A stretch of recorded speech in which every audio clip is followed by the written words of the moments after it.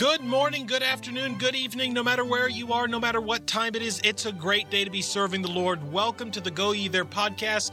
I'm your host, Leland Johnson, and we are excited to have you with us today. Among the questions that missionaries ask each other when starting deputation, what's your strategy always makes the list. Let's head into the open.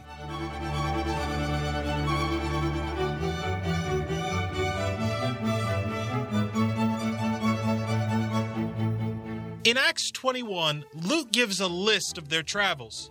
He says, "And we came with a straight course unto Cos, and the following day unto Rhodes, and from thence to Patara.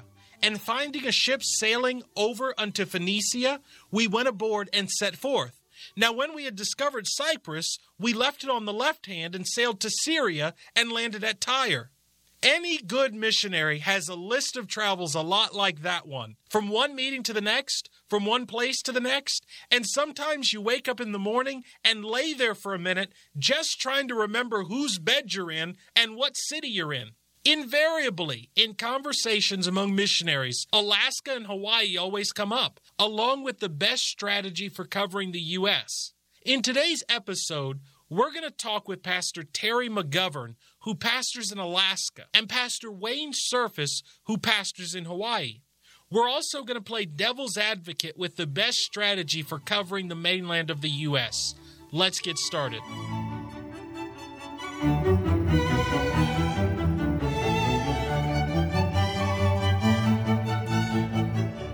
Pastor Terry McGovern has served as the pastor of Independent Baptist Church of Anchorage since 2015. Before serving in this capacity, he and his family served as church-planting missionaries in Papua New Guinea for 14 years. But before becoming a missionary, he was the assistant pastor of the Independent Baptist Church of Anchorage for 5 years. While not being born in Alaska, he spent many years there. And having sat on both sides of the desk, he makes a great guest for us to talk to today about our topic. Pastor McGovern, it's great to have you with us today. Well, it's great to be here. I appreciate you calling and hope I can be of help. You know, Pastor, I don't think that there's many missionaries that have done deputation that have not questioned whether or not they should try to raise support in Alaska. Of course, many missionaries are advised to kind of keep a more regional approach to deputation, which normally would end that thought. Can you give us an idea of how often you get requests from missionaries to come for meetings? Well, we probably get more requests than what people realize. We certainly do not get the same amount of requests that a church in the South or in the East would get, but we get a decent amount of requests. I'll receive about maybe 1 to 5 in a month of requests for missionaries wanting to come through for a meeting. Would you describe the amount as too many, too few, or about right for your area? Oh, I don't think we'd have too many, that's for sure. We certainly would like to see more come through. I know, I'd say even probably last January, February, I think I had one missionary scheduled during those 2 months last year. Many missionaries feel that the cost of going to Alaska is too high to even consider. What would you say to that? Well, one, I would think it'd be dangerous if you're on deputation to not even consider coming here simply because of finances. I would certainly seek the Lord and seek His guidance and prayer. And there's certainly ways you can do this very economically when you do come up to Alaska. I mean, the Lord can certainly use economics to close that door, but I would certainly seek Him. I mean, there's some good churches up here. There's ways to get here economically. You know, flying is going to be much more economical than driving, with mileage plans today and buddy passes. And coming at the right time of the year, you really could come up here fairly cheap, maybe getting round-trip tickets for $400 and $500 apiece. Wow, most missionaries, including myself, know very little about churches in Alaska. Are there open doors to present the ministry and share what God has called us to do there? there's several mission-minded churches here in the state. See, keep in mind, different than the lower 48, many of the churches that were started here were started by missionaries, including the church that I pastor. So there's not only that, you have a lot of military churches here who have traveled the world and have seen what it's like in different cultures. So, yeah, we don't nearly have the concentration of churches like the lower 48. I mean, there's probably more churches in a 2-block area of Chattanooga than there are in our entire state. But the churches that are here are very missions-minded. What would you say is the best strategy for a missionary who wants to raise support in Alaska? Well, if it's me and I'm coming up here to the state, I would try and plan it at about a 2-week time frame to try and hit 8 churches in those 2 weeks. Come in on a Friday or Saturday, hitting 2 churches that Sunday, a church that Wednesday, 2 more churches the following Sunday, that Wednesday, and then that third Sunday, 2 more.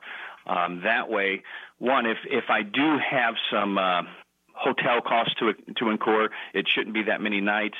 And there are prophets chambers here. Just in our area, within an hour of us, 3 of us churches, we do have prophets chambers for missionaries to use. And considering that I might have some hotel costs, I would not come in the summer. I would not do it. The hotel cost in the summer is absolutely outrageous here in Alaska. But if you come before Memorial Day or after Labor Day, that cost, is very reasonable for a hotel here. I would also consider coming more in January, February, March. Our busy time is the fall and spring. Fall is pretty good to come to. We do have a lot of mission conferences at that time. I would consider the mission conference window to hit here in the state. But yeah, I would try and plan about a 2-week window covering 3 Sundays. Pastor, do churches ever work together there so that if I'm going to be with one church, I can network with other churches during that same time? Yes, that's one thing that's unique about us, different than the lower 48. We understand that some of the logistical problems have. And so a lot of times, some key churches, I think ours right here at Independent Baptist Church of Anchorage, as well as Bible Baptist in Fairbanks. And so, yeah, we certainly do try and help each other out with the missionaries. We understand why they're here. They want to try and hit as many churches as they can. So, yeah, there is a decent network set up for that. Pastor, just one more question, and we'll get you finished up. Since you have had the opportunity to not only be a missionary, but also to be a pastor, you understand how difficult deputation can be. Can you just give a little word of wisdom to a missionary who is seeking to raise support right now as to something that they can do to keep them going? Sure. As a matter of fact, I'll give you the piece that carried me. My family, since we were leaving Alaska, our region was Alaska, so clearly we had to figure out how we were going to get deputation done, and we decided we bought an older motorhome, and me and my wife had 4 children at the time. We moved in that thing, and that was home for the next 18 months. And so as we're traveling that entire time, living out of a motorhome for 18 months, the one thing that really helped me was this. Before I left, my pastor told me, who came here to Alaska as a missionary back in the 70s, he had said, the Lord's called you. Your support's already raised then. He goes, you look at this as ministry. When you're ready for it, you'll have the support. And that carried me through. We looked at it as ministry, going from place to place to place to place. And in 18 months, our support was raised and we were ready to go. Pastor, thank you so much for your time. I know that the information is going to be a blessing to the missionaries that listen. Thank you so much. Yes, sir. Hope it is. Thank you. Pastor Wayne Surface is the pastor of the Ohana Baptist Church in Honolulu, Hawaii. In the over 30 years since he founded it, the church has grown to an average attendance of over 350 and supports missionaries around the world in spreading the gospel. Pastor Surface, it's great to have you with us today. Good to be here, and aloha from Hawaii.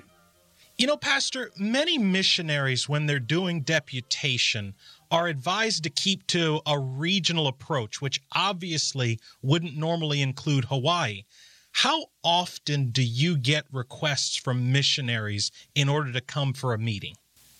I get emails weekly and phone calls on a regular basis as well, inquiring about coming here. A lot of them are contacting us because they think Hawaii's probably an untapped area and that they might have a greater opportunity for making connections here. Would you describe the amount of calls that you receive as too few, too many, or about right for your church? I don't know that I could describe them in that way because as a former missionary, I know what it's like to try to raise support, and I don't mind being contacted. I think that the general emails are not effective and not helpful because they just get lost in the crowd. I think the personal touch is much better, and to have a reason for calling me makes it even better when they know someone that knows me or knows our church in the area or is going to be traveling through the area, something like that. You know, most missionaries know very little about churches in Hawaii. Are there open doors to present the ministry and share the burden for the mission field there? There are open doors to share here. The problem is that we don't have a large pool of churches, and many of them are on the smaller side, running 100 or less. And so the amount of money available is limited, and the number of churches are limited. And so because of that, I do discourage missionaries from just coming to Hawaii to raise support.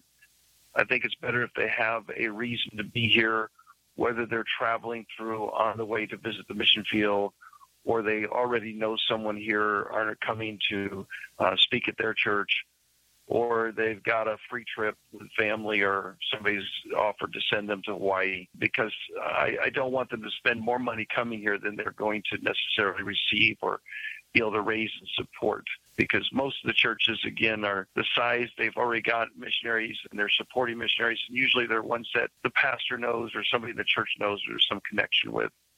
Do churches there normally work together, that if you have a missionary coming in, you're able to get in with a few of the other churches there, or is it more of an independent approach? A little bit of both. Usually if I have somebody coming, I'll give them the names of the churches, and they can usually set up at least 3 or 4 meetings, or vice versa. If somebody's already coming here for another church, then I'm more likely to use them than if they're just going to come here on their own and I don't know them. So I think that having a church that you're connected with already, especially here, is a good way to start, because then you've usually got a place to stay, you've got a place to base out of, and that recommendation will open up doors with other churches as well. Hawaii is probably one of the most expensive states in the country. Of course, first you've got the cost of just getting here, and if you're going to pay for you and your wife and your kids, it can add up. And then on top of that, housing people. Not all churches have a prophets chamber, so housing them can be difficult and expensive. And for the churches themselves, there's a high cost of living here. The average housing is about twice what it is most places on the mainland, if not 3 or 4 times higher. The cost of our buildings for our churches is high. We were paying it before we bought the buildings we're in now. We were paying $16,000 a month in rent. And so the expense here is very high, and that makes it more difficult to support missions, and it makes it more difficult to bring one over here and the cost of that. And so, again, I think it's very important for the missionary to consider the cost of coming over here and the connections that they have. You know, Pastor, many people, even missionaries, see Hawaii as a paradise. Can you tell us a little bit more about the spiritual condition? Hawaii is a paradise, but it's paradise lost. We probably, as a percentage, have fewer churches here than most states across the mainland. There's a greater need here. And again, because of the cost of living and the distance and the cultural barriers, it can be very difficult to start a work here. We have started a project called the Hukila Project in 2010, and our goal with that project is to start 10 new churches in 10 years. We are actually at church number 7 now. We've got 3 others that are raising support to come out here, and so we're trying to change that and to expand the outreach and the ministry here in the islands as well. Wow, Pastor, that's excellent. Thank you for sharing the information that you did with us. It is certainly a great blessing to hear from you and to learn a little bit more about missions in Hawaii. You're welcome.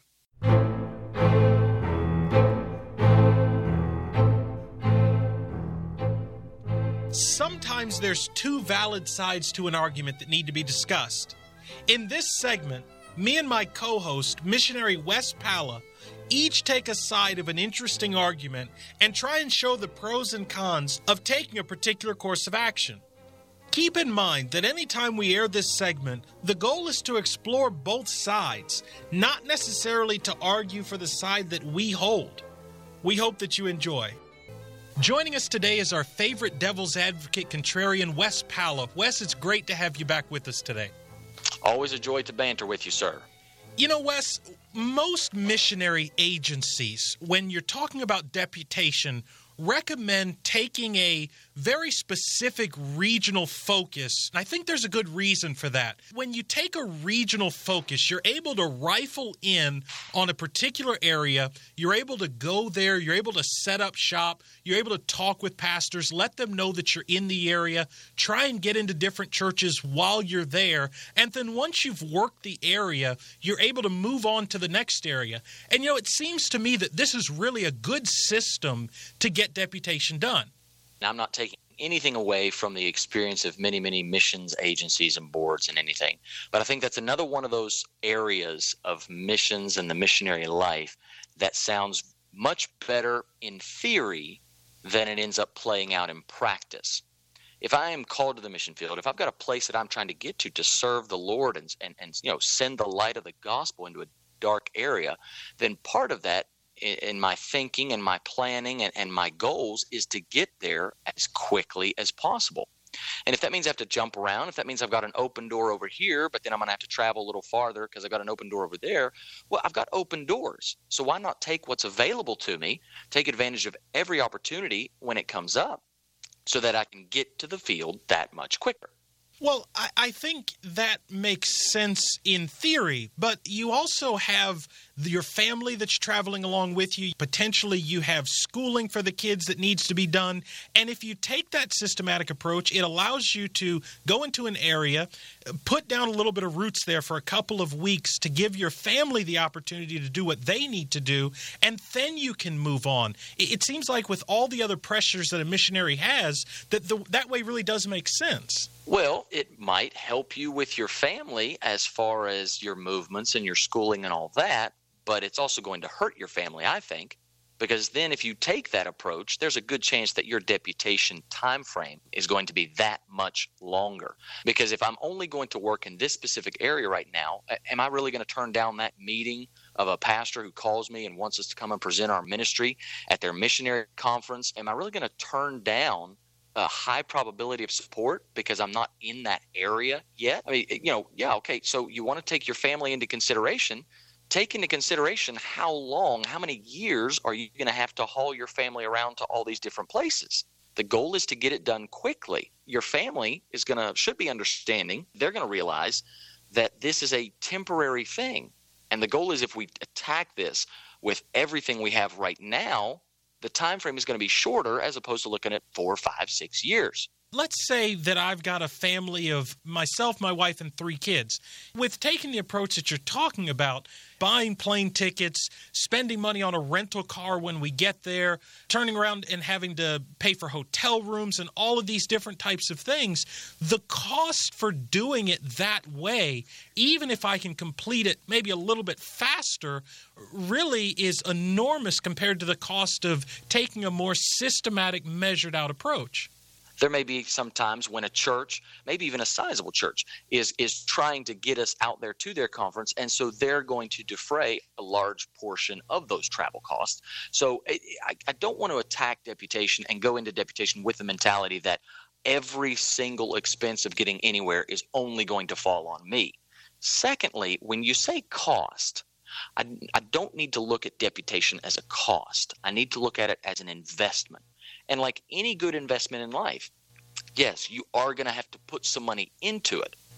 But you go into that with the understanding that putting money into it, you are going to be at some point getting money out of it as well. And the dividends of deputation, no matter what I spend to get to any meeting, that church takes us on, and we're looking at $100 a month of support. In a short amount of time, all the money that I spent to get to that meeting, I will have made it back on their monthly support. And then I've got a partnership of 25, 30, 40 years, and I'm in the black from there on out. Well, you're in the black until you have to come back on furlough. because every time you come back on furlough, if you followed that system of more of a scattered approach, a shotgun approach to deputation, you're going to be bouncing around. Let's say you come back for 4 or 5 months on furlough, and you've got a church in Miami, Florida, you've got a church in Seattle, Washington, you've got a church in California, you've got a church in Maine. You're going to repay those costs over and over again when you're on furlough to get back to those churches. You're putting that extra stress on your family that you're going to have to run back and forth, and things will be crazy because you're running all around the country to visit these churches. When I come back on furlough, I'm not bound by any contractual agreement to visit churches in the same order that I visited them when I was originally on deputation. So just because I bounced all over the place on deputation doesn't mean I couldn't take a somewhat more logical approach on furlough, and churches are usually very accommodating when missionaries are coming back to give those updates and visits. But if you want to talk about how we're going to do our furloughs, you might end up risking having to take additional furloughs or an emergency furlough if you've put all of your eggs in too few baskets. You know, the same people that argue that, you need a generous number of supporting churches as opposed to just a few churches supporting you for high amounts, because that way, if one church goes awry or has to decrease or drop you or whatever, then, you're not in a financial bind.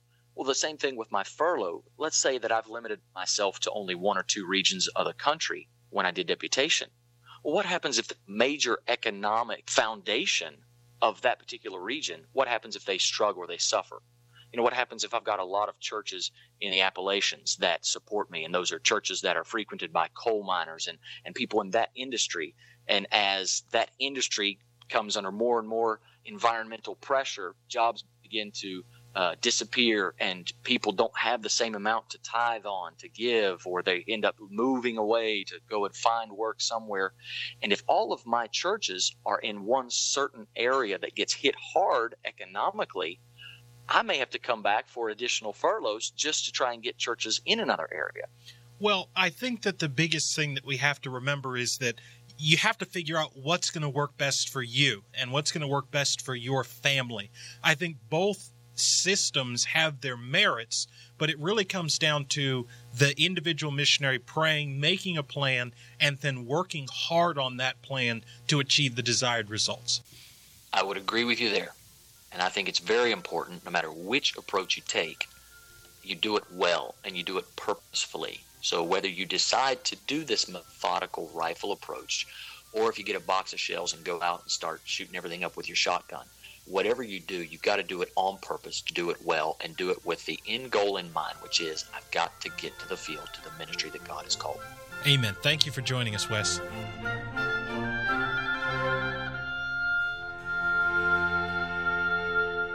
Well, that's going to do it for today's show and for this interval of shows as well.